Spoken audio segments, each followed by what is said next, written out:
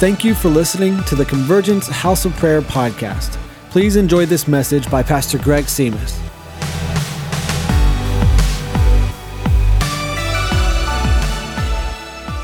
Take your Bibles, turn to Luke 15. Pray for the Dubs. Sorry for my indulgence on that. I am a spiritual person. And I know someone said, if you're going to pray for them, pray for the Sharks. So if I don't say that, I'm going to get, persecuted. So good to pray for our sport teams in the Bay. I am a sports person. I have a twin brother, and we are very competitive. So I used to play basketball and beat him, and he would chase me around the cars. He was so mad that he lost because he would say, let's play again, and I would say, why don't you go practice?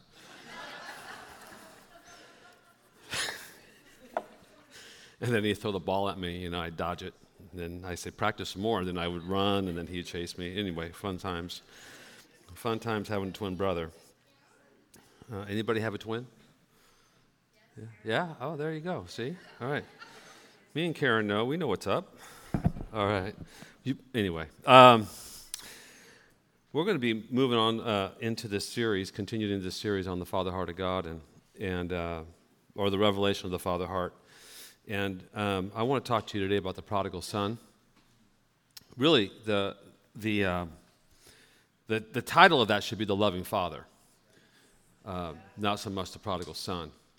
And there's so many twists and turns in this story that I don't even know how. I don't know where the plane. I have an idea where the plane's going to go today. I don't quite know how the plane's going to land. Is that all right? And so. But I do want to get that plane at least off the ground and get it going. So I'll be reading to you out of the New King James Version. And I know that there are many different translations, but if you do have your iPhone or your other phone, you can go ahead and turn there, at least use the New King James if you want to follow along with me. I think that what I want to do is I want to go ahead and read the whole parable, like the whole story.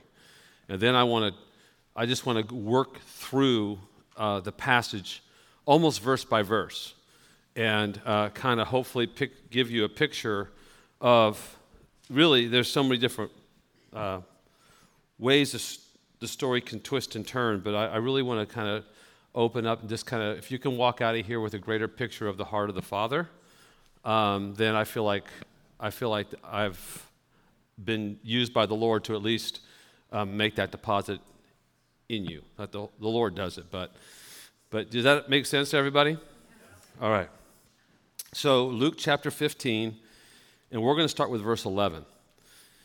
And I'm going to try and read it all the way through without adding commentary, because in my study of this passage this week, oh my goodness, there's so much stuff in this passage, and so pray for me that I just read it straight through. So you can do it, PG. All right. You don't have to say PG like that, but you could. All right. Then he said, a certain man had two sons, and the younger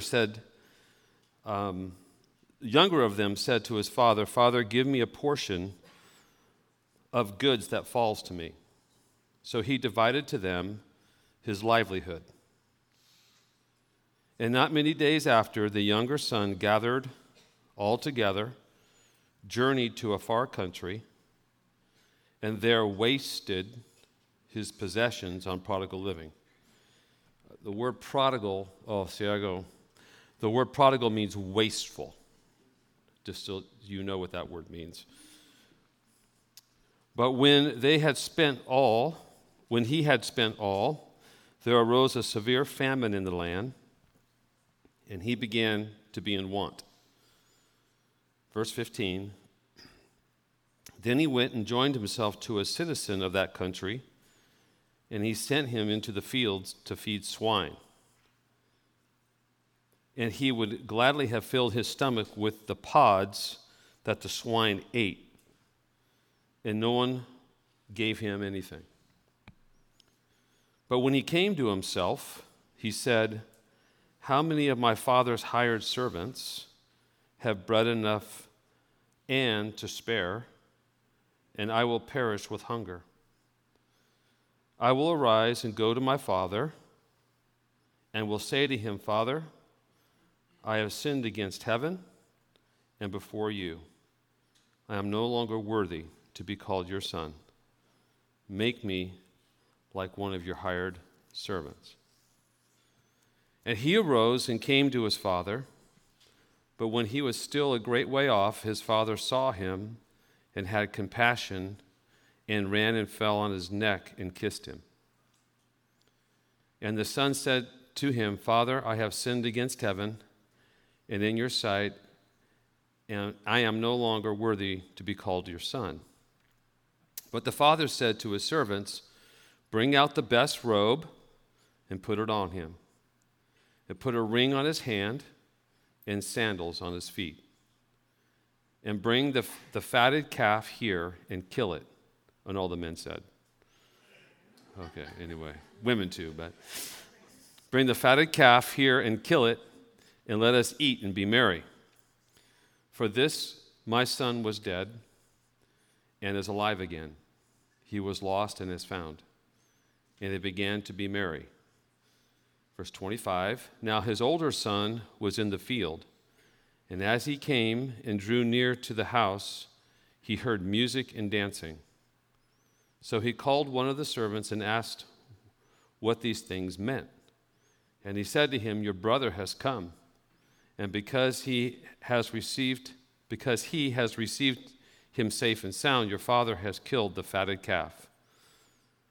But he was angry and would not go in.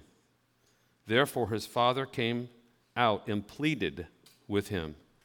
So he answered and said to his father, Lo, that's New King James language, but lo, these many years I've been serving you.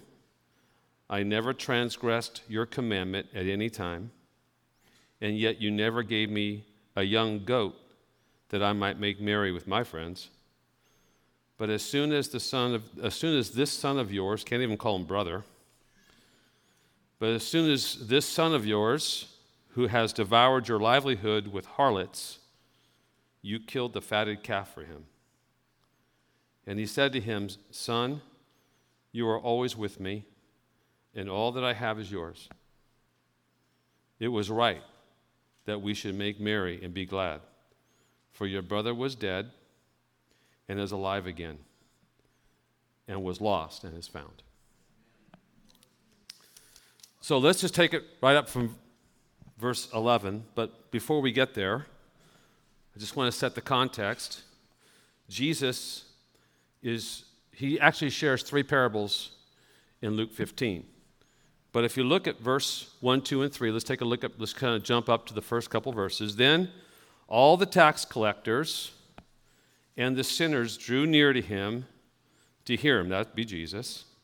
And the Pharisees and the scribes complaining, saying, This man, Jesus, receives sinners and eats with them. So he spoke these parables, these parables to them. So the context here is that Jesus is speaking these parables in front of and to these Pharisees and these scribes. And you guys know that the Pharisees and the scribes were very legalistic individuals. Everything was bent on the law and oral tradition. So in that context, we kind of set the story of the prodigal son. So with that said, let me just kind of, we all heard the story. How many of you heard the story of the prodigal son like 100 times in your lifetime? Put your hand up. All right. Me too. But let's just kind of paint this foundation, this backdrop around the prodigal son. So we have a father and we have two sons. We actually have two prodigal stories in this. Some would argue that we have three. But in this context, the father probably owned farmland. And when you owned farmland was so precious in those days that they would not dare to even build a house on it. So what they would do is that they would actually build villages. And everybody would live in these villages, in this village, and they would go out to work in the farmland. So these villages were called, if I can pronounce this right, insulas. I know don't correct me on it, but anyway, just trust me, it's INSULAS. So these were like family housing complexes. And so in these these family housing complexes that they had, these were made up of family members. They were made up of close relatives. Everybody knew each other well. So if you ever lived in a small town, everybody knew everyone pretty much knows everybody's business, right? So you have relatives here, you have family members here, and that's where we say, when a young man gets married, he'll just build an addition onto these insulas, and that's where he would take his bride, and they would begin their family in these compact villages that were very, very common in those days. The reason why this is important is that we understand the story then is in the context of community. That the story is in the context of everybody knowing and everybody watching. So this is not something that's taking place inside of a house that we would think of that's owned by somebody else. No, this is actually done in the context of these insulas, these family housing units that are taking place. So that's kind of our first setting. All right? So let's go ahead. Let's jump into verse 11 and 12. And again, it's so loaded, and there's so many ways to go, but I'm going to try my best to stay as focused as possible. So everybody say amen to that. Just encourage me. Then he said, a certain man had 2 sons, and the younger of them said to his father, Father, give me a portion of the goods that falls to me. So he divided to them his livelihood. So again, some more background is that when there's 2 sons, or there's an older son and a younger son, doesn't matter how many, but let's just say in this context of 2, the older son would always get 2/3 of the inheritance, and the younger son would get 1/3 of the inheritance, just to kind of let you know the context of how much that younger son was expecting. Whatever the father had, the wealth of the father, we presume he was fairly wealthy, the wealth of the father had, the younger son comes in, and he's probably been stewing on this for quite some time, and he says to his father, Father, it's now time for you to give me my 1/3. I would like to have my 1/3. Now, in traditional Middle Eastern culture, with the son approaching the father and asking for his inheritance early, it's basically saying that the son is anxious for his father to be dead. So already he's insulting and bringing tremendous shame on himself as the younger son by asking his father for his inheritance, as if to say, Father, I wish you were dead so I can have my inheritance. Can you go ahead and please cut out my 1/3 now? So already the father is insulted by the son asking him for the 1/3 of his inheritance, or his inheritance, which is 1/3. So the father at that point could have been extremely wounded. At that point, the father could have lashed back out at the son. The father, at least in my early attempts of studying this passage, no father in that culture would have granted him his inheritance. Based on the cultural setting or the cultural values of that day, that you've actually insulted your dad by asking for your inheritance. And if that were to ever happen, the younger son, they would rarely ever do this, but if it were ever to happen, it would not be granted. So it wasn't a case where the father was like, oh, sure, we do this all the time. You know, your uncle did it. No, that's not the context. The context is this is a shocking situation. This is something that's going against the tide or the current of the culture, and it's actually very demeaning to the father and very shameful for the son. But the son does it anyway. So the father graciously absorbs the blow. And in verse 13 and verse 12, he goes ahead and he takes the time. Now, the value of the inheritance was it could have been in livestock. It wasn't like, here's your portion. I have it wrapped up at, Wells Fargo. You go ahead and here's your third, and you sign a document and you're done.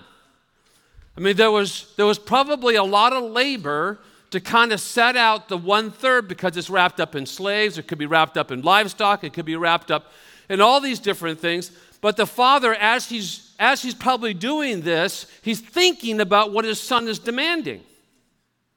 Yet he does it anyway. This is what Jesus is trying to portray purposely in this parable.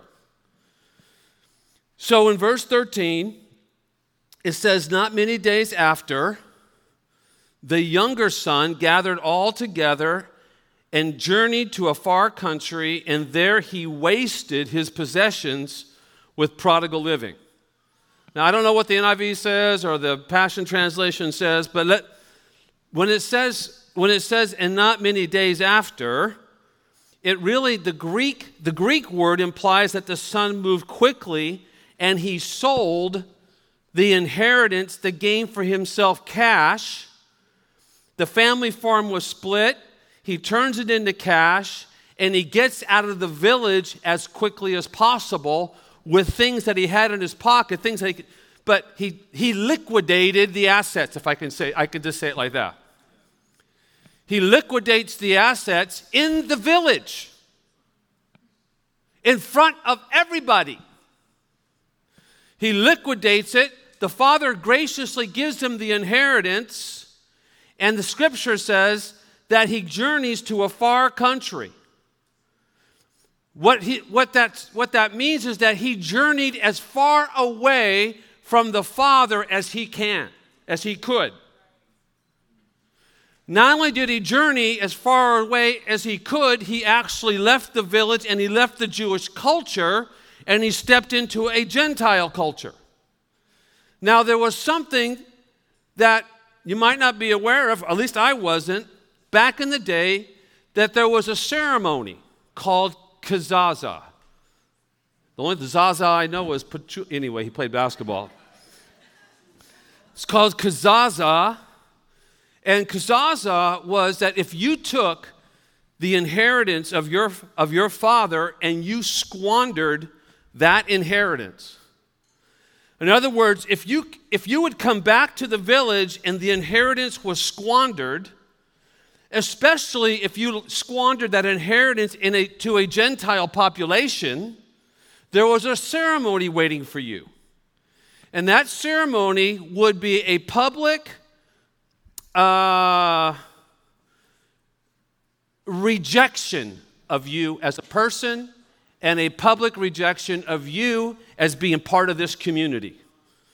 So they would literally stand that person, and I don't want to say, maybe it's a gate, but it's somewhere, and there would be a line, and they would take a jar. I don't know how big the jar is.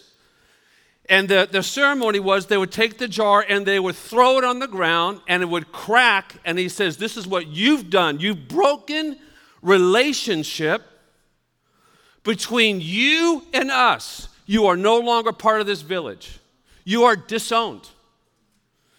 The younger son knew that the Kazaza ceremony was part of the culture.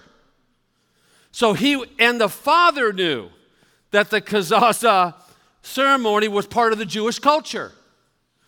So here we have the story, just the setting of the younger son brashly coming to his father saying, I wish you were dead, and I want my inheritance. Well, he just said, I want my inheritance, but the implication's there. I want my inheritance. We don't know what the time difference is between when he asked it and when he actually got it, but the father, I think, right away divides it all. The older son is knowing what's going on. The older son is fully aware that his dad is giving the younger son a third of the entire estate as part of his inheritance, and he's sitting there watching all of it. Because there's two stories going on here. There's the younger son, and there's the older son. Are you guys? So the younger son liquidates everything, puts it in his pockets or whatever he has, and he takes off, knowing that he'll probably never come back. And it's a picture of those who start their journey, and they separate themselves from their heavenly Father, and they go ahead and they begin to live a wasteful, extravagantly wasteful life.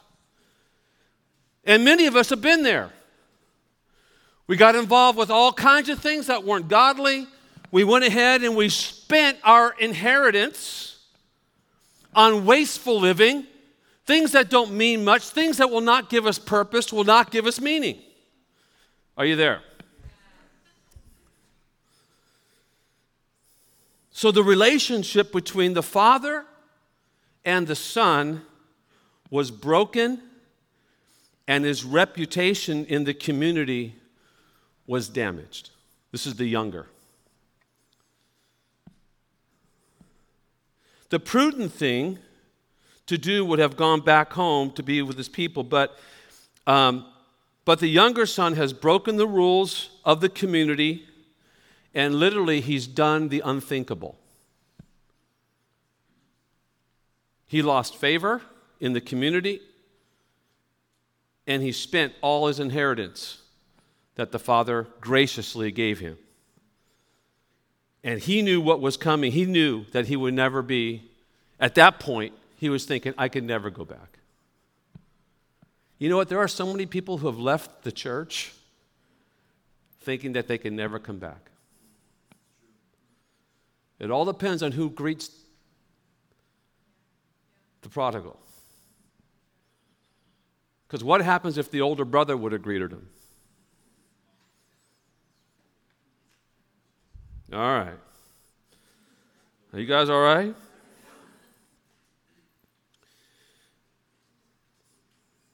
Am I on verse 14? Verse 14. But when he had spent all, there arose a severe famine in the land, and he began to be in want.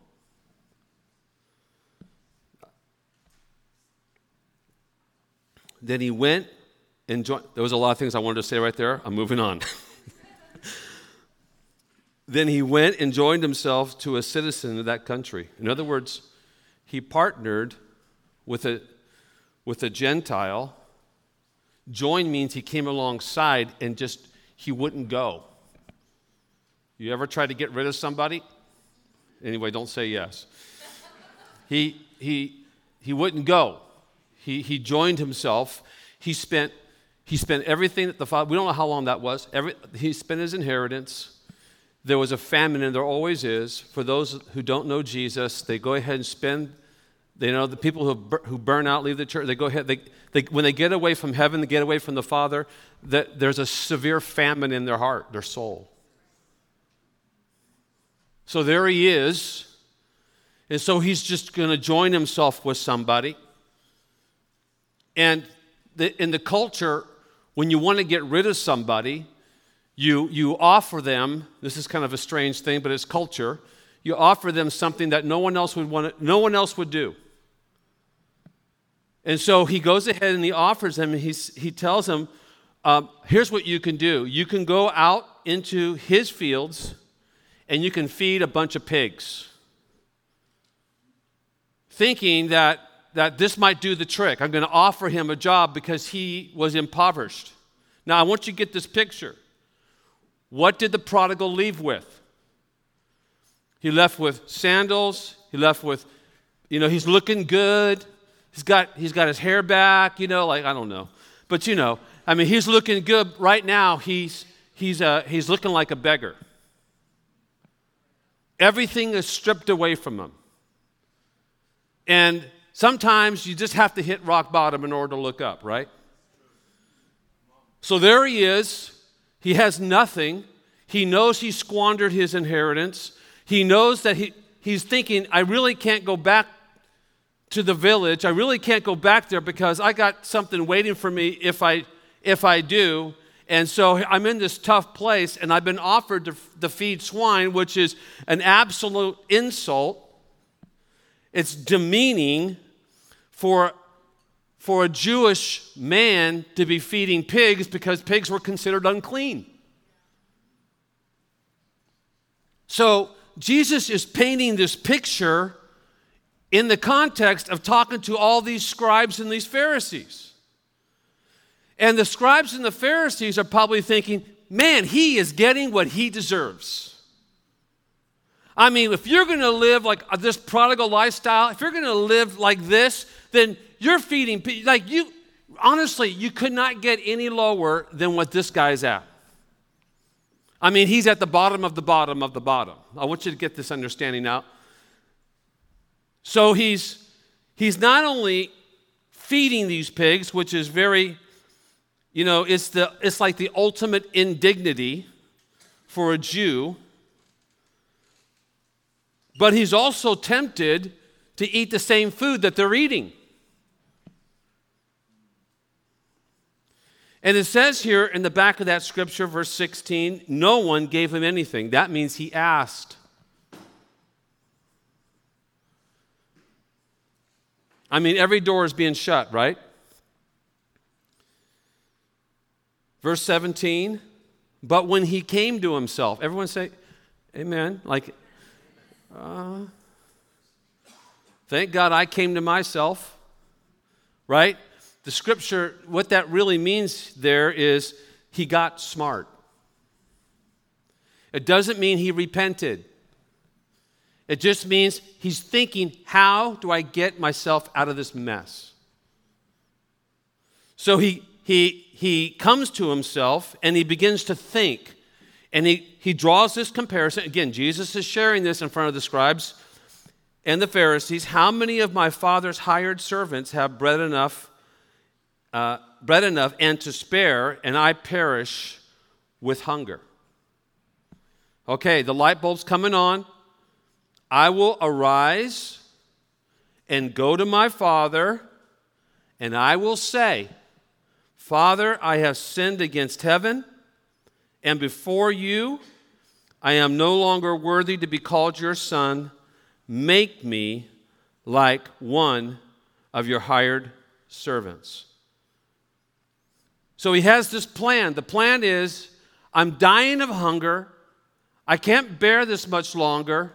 I know I have kazaza waiting for me, but maybe if I go back and I beg for mercy, and if my dad hires me as a servant, then I could actually, by God's grace or by grace, work my way into this right standing again with my dad and the village.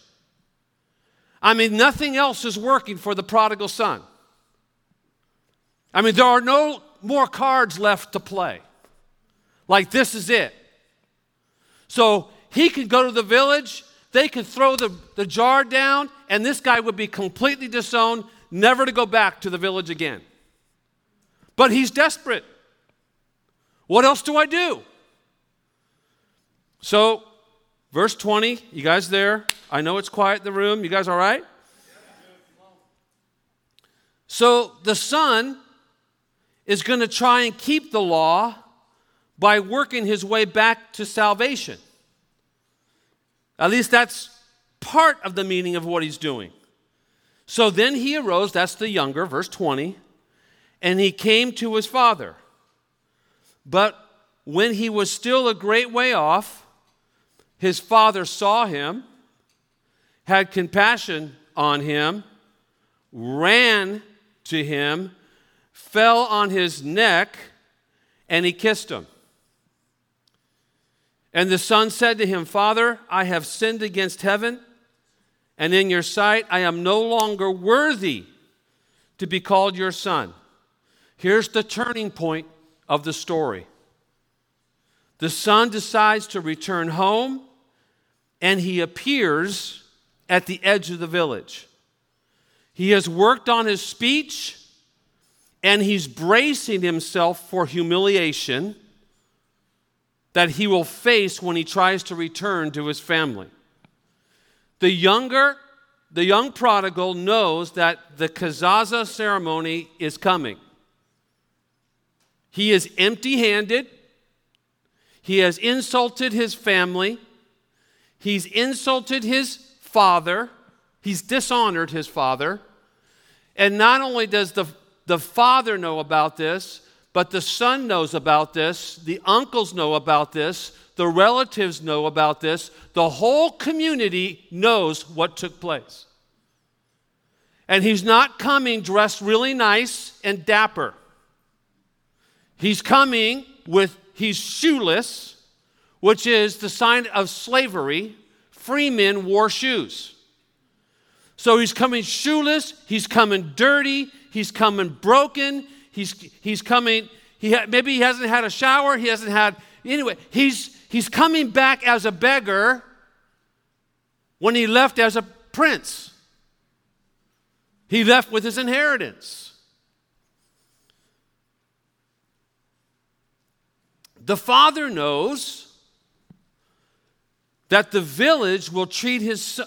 The father knows how the village is going to treat his son when he arrives. I want you to get this picture with me for a moment. The father knows what the ceremony is about.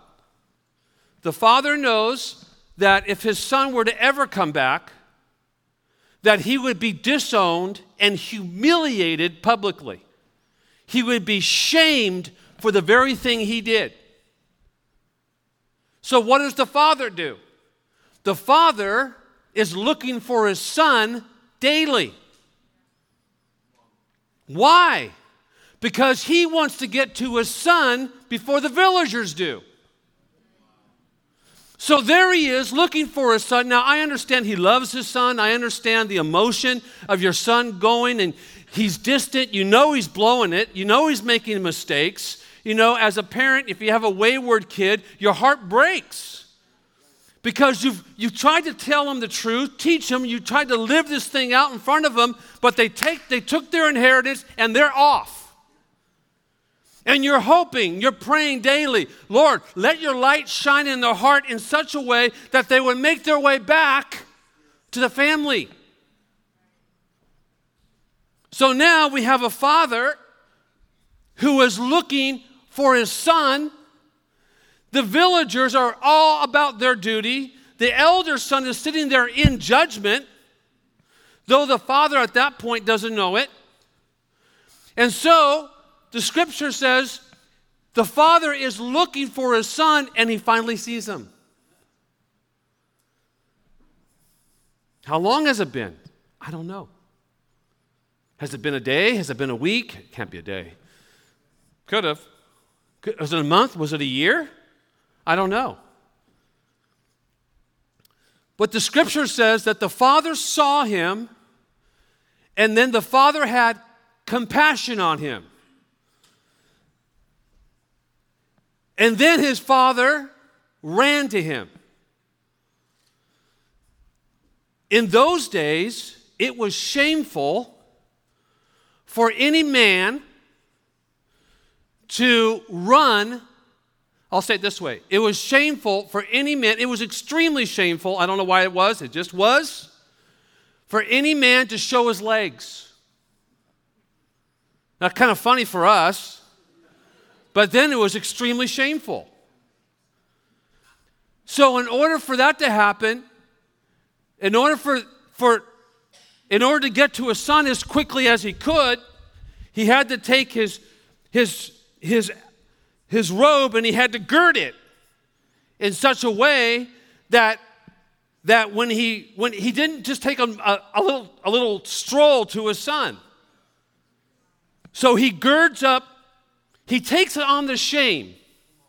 He takes on the humiliation that was rightfully there for the Son. He takes on the shame himself. This is our Heavenly Father, okay? He takes on the shame himself. He girds up his robe. His legs are, and he is running as fast as he can to a son that's a beggar, that has broken the family, inheritance. He's ready for this ceremony. He's ready to be ousted. And he demonstrates something that no man would do. And that is, he would actually be filled with compassion and run toward his son. What does that look like? So there he is. He's running towards his son. What's the son thinking? Dad, don't humiliate yourself. He understood the culture. And when a father runs like that out to the village, he doesn't run alone. So he goes out, and traditionally, the rest of the village would eye him and see him and run with him. That's why he says, hey, go get a robe, because there were people by him. And so he runs out. The son has got to be freaking out, seeing his dad's bare legs, humiliating himself in front of all the villagers, and he's saying, I'm just not worthy. Oh, yes, you are.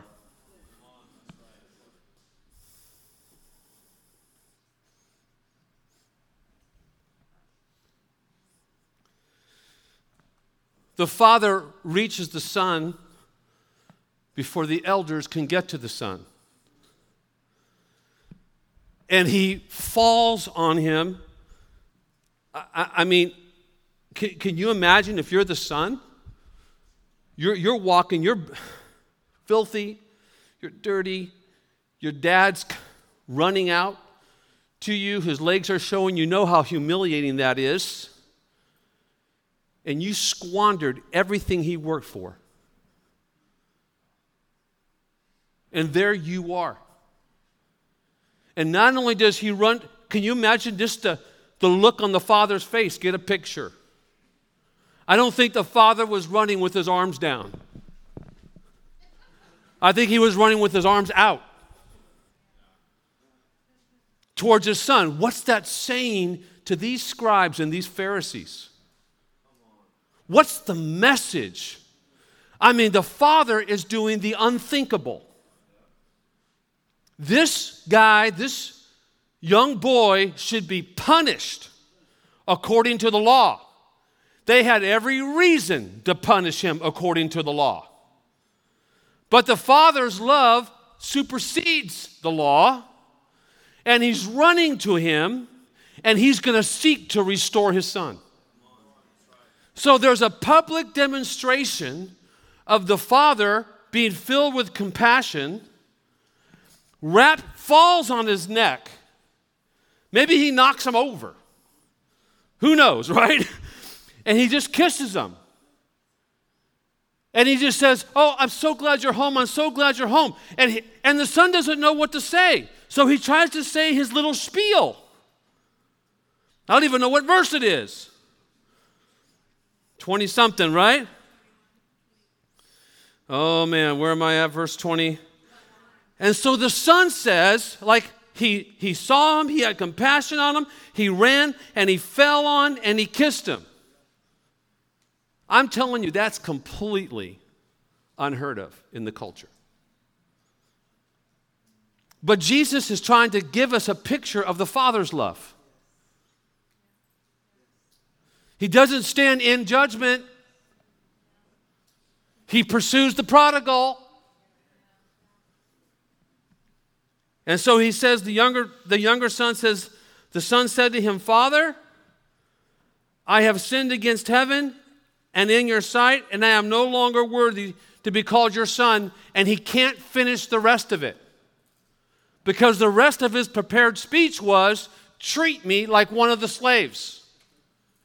The father says, stop it.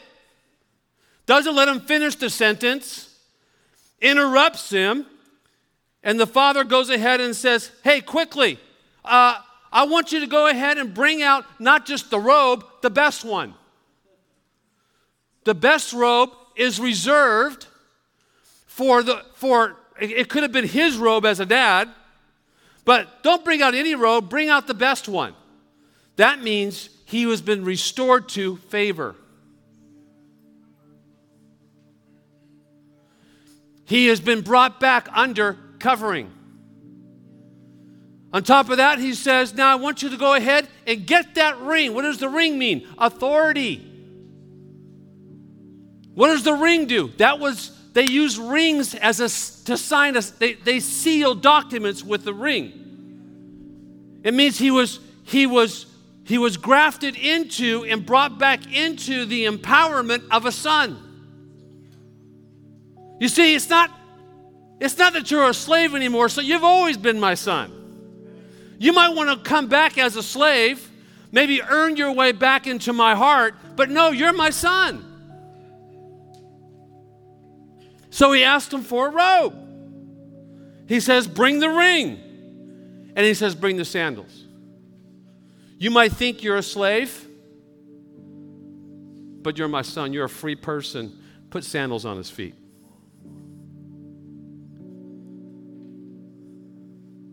And on top of that, bring the fatted calf and kill it. And let us eat and be merry. Verse 24, for my son was dead, and now he's alive. He was lost, and now he's found. Who initiated everything? The Father did. The banquet is the full public display in front of the entire village of his son's full reinstatement.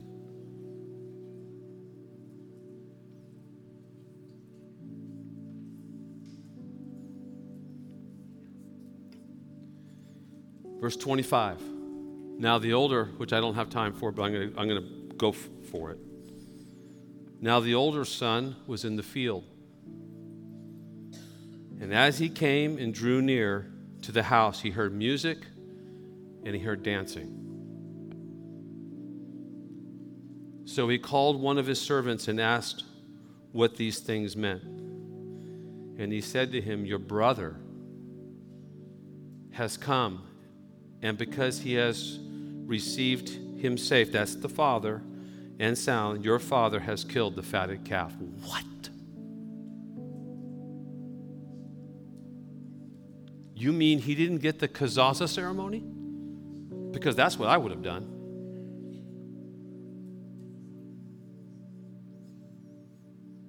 But he was angry and could not go in.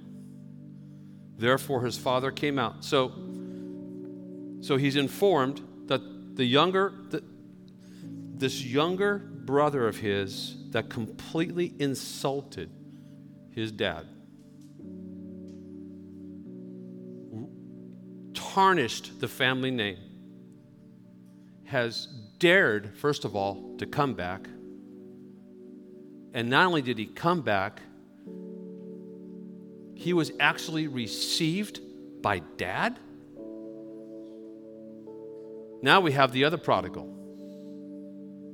Because the other prodigal was under the same roof as his father, but never knew his father's heart.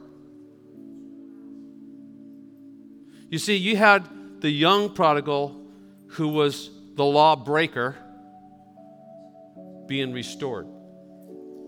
And you had the older son who was the law keeper being offered restoration. And Jesus cuts the story right there. Because we never know, based on the story, if the older brother ever went to the party. The first two parables, everybody celebrates, not this one.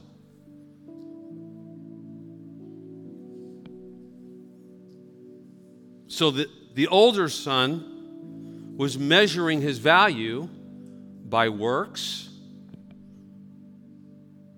and by what he did, Well, let's go ahead and read it, and I'm concluding, because that could be a whole nother message. Probably will be. Therefore, his father came out and pleaded with him. So he answered and said to his father, now, let me just say this. The tense of what he's saying, he wasn't like talking to his dad like this. Lo, these many years, I've been serving you, and I never transgressed your commandment at any time. And yet you never gave me a young goat that I might make merry with my friends. It was like a father and son going at it at a wedding, screaming at each other. Now, the father doesn't scream, but the son, the older brother, is so upset that he's literally dishonoring his father by yelling and screaming this sentence.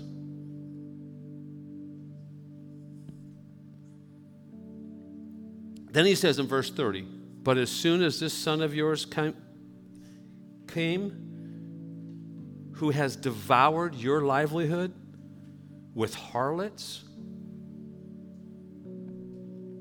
you killed the fatted calf for him. He was comparing. There was self-pity. He was jealous. He was resentful. He's basically saying, this is not fair. Here I've been doing all this work for so long, proving to you how faithful I am towards you as my father. And that should earn something for me. There should be levels of acceptance. There should be levels of worth and value. And you didn't even kill a goat for me. And the scripture says, if I can find it. Did we end it? There we go. And he said, son, you are always with me. And all I have is yours. Now, I felt like the father was probably tame. It was right that we should make merry and be glad, for your brother was dead and is alive again. He was lost, and now he's found.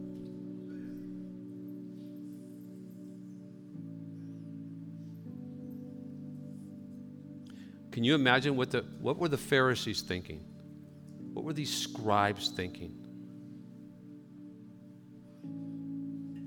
Jesus came to show us the heart of our Father, our Heavenly Father.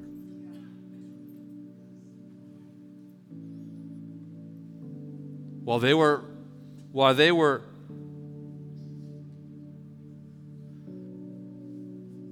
governors, if I can use that word, caretakers is a better word, of the law, he should be punished, and there was grace. But even in my own heart, there are times when I've struggled with someone else's favor when I feel I deserved more than they. Or when jealousy might have risen in my heart when someone else was promoted and I wasn't. When these things surface, we have to quickly confess these things and give them to the Lord. And the question is this, just something we can think about as we wrap it up. What if the father didn't run, but the son did? What if the older son meets the younger son? You blew it. You had your chance. Leave. There's a story I read this week. I'm sure it happens often, where a person that used to be in the church just made a left turn, began living for himself, living very selfishly, but eventually figured it out that there was a famine in his heart, and and he came back to the church. And when he came through the door, he felt the coldness of the congregation. And he never went back.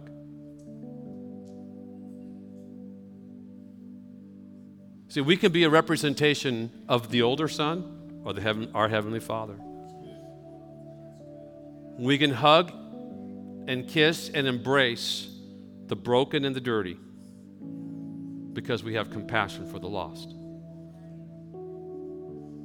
Or we can hold up our self-righteousness in such a way that those who are in famine, that though we don't know it, are trying to find their way back to God. And we throw a rule book at them.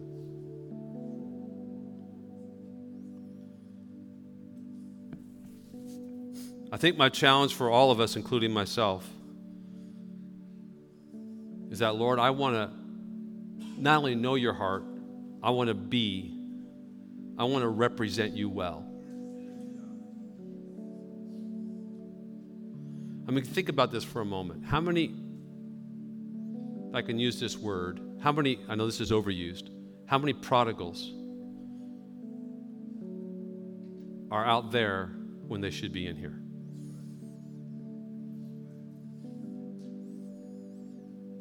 Is this a place where they're going to be loved, accepted, and let Jesus do the work in their heart, right? Let Jesus do the work.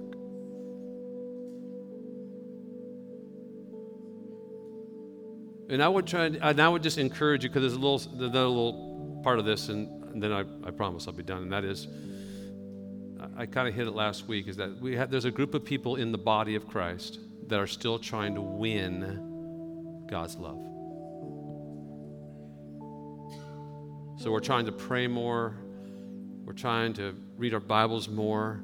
It's not out of love that we're trying to do that. We're doing it because we feel like it's something we have to do in order for God to like us. Can you just rest? And quit striving and just have faith and believe and ask Him to put the desire in your heart to love the Lord more. Does that make sense? All right, let's stand.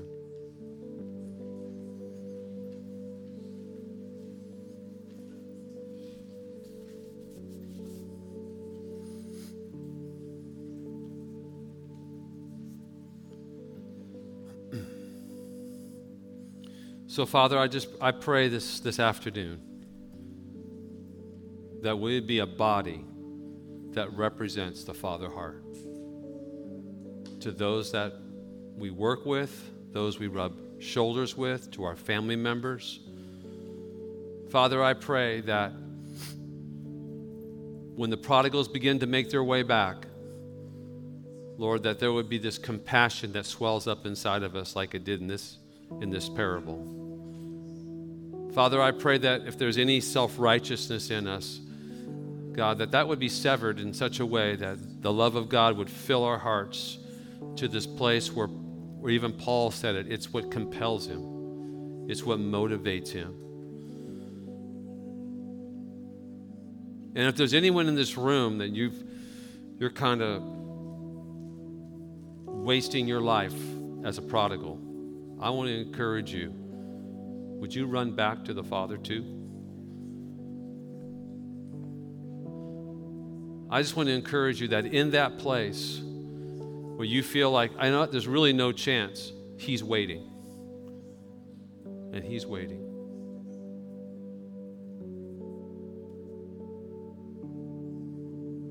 If there's anyone in this room, I just feel like before Jordan comes up, if there's anyone in this room that you're not right with the Lord, and you want to get right with God, would you just put your hand up? I just feel like I need to give that invitation. Is there anyone here? I'm not going to call you forward or embarrass you, but if you're just saying, Pastor Greg, I need to get right with God right now, just slip your hand up really high. Yeah, okay.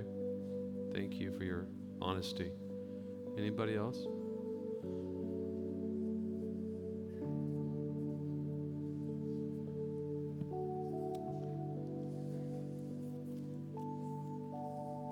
Amen. Well, Jordan's going to come on up. You guys just stay in that posture just for a moment.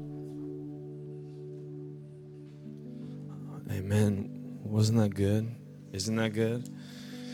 I have a few announcements, but before we get there, as you know, how I always like to close it is seeing God move a little bit, although He already is.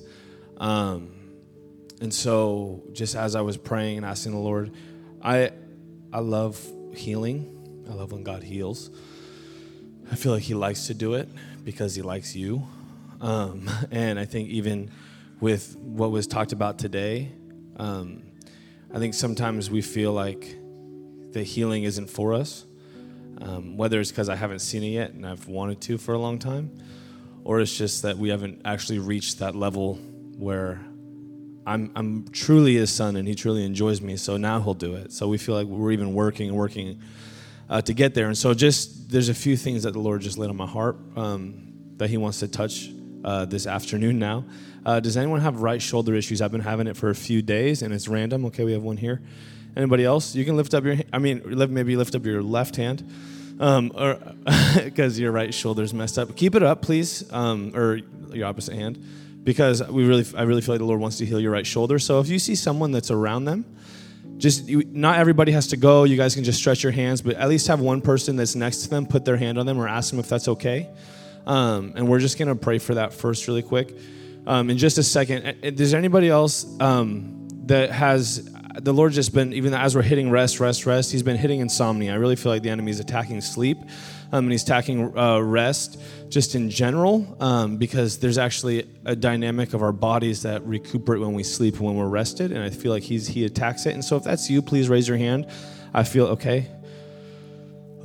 Anybody else that's around them that isn't either praying for someone or just keep your hand up and we'll get someone to pray for you. So over here, if someone can pray for this gentleman over here. We see you guys. If someone's hand isn't on you, just keep it up and we'll get someone there. All right, Holy Spirit, I'm just going to pray. Simple. Holy Spirit, we just release heaven over each one of these bodies right now. We release your presence. We release heaven. We say whatever's wrong in the right shoulder, we say be made right now in the name of Jesus. Be made whole right now. We just move each person into heaven, into the alignment, into the will of the Father, which He said, it is finished. He said, by His stripes you are healed, not maybe healed. So we step into that. We know that that's who you are, God, and we just speak to the pain and we say, be gone in the name of Jesus. And everyone who has an issue with sleep, God, we just speak rest right now to the mind, to the soul, to the spirit, to the emotions, to the body. God, we just ask for a divine rejuvenation process to happen, even internally and externally, in each one of their bodies. And we just believe, God, that rest, in the place of rest, in the place of sleep, is actually when you move. When we're asleep, our hearts are awake, you're moving, you're speaking. And so I just ask, God, that you would just restore that for whatever's been taken, you'd restore that place of sleep and rest. Now, if you had any shoulder pain, can you just test it out real quick? I'm trying to hurry. I'm sorry. If you guys if anyone has to go, obviously, know that you're free to go. But if anyone, you feel it's good? It's good? Anybody else? How's your shoulders? Come on. That's amazing. Someone had pain and they didn't, right? Celebrate like you just got healed. So anybody else? Anyone else? So we got a few. For those that did not get fully healed, we're just going to pray one more time. And then we'll wrap up and I'll say my few announcements that you guys are all waiting for on the edge of your seats.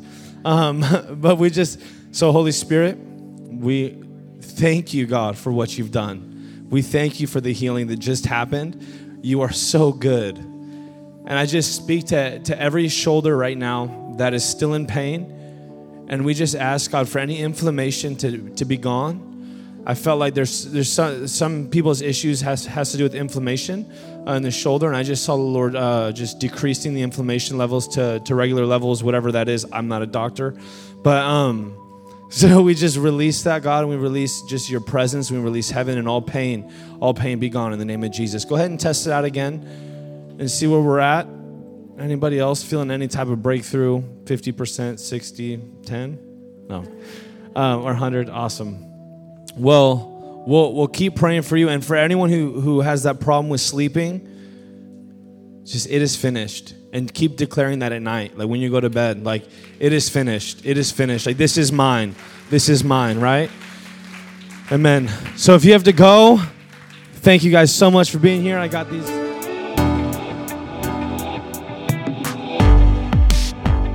We hope you enjoyed this message. For more messages like this, please subscribe, and thank you for listening.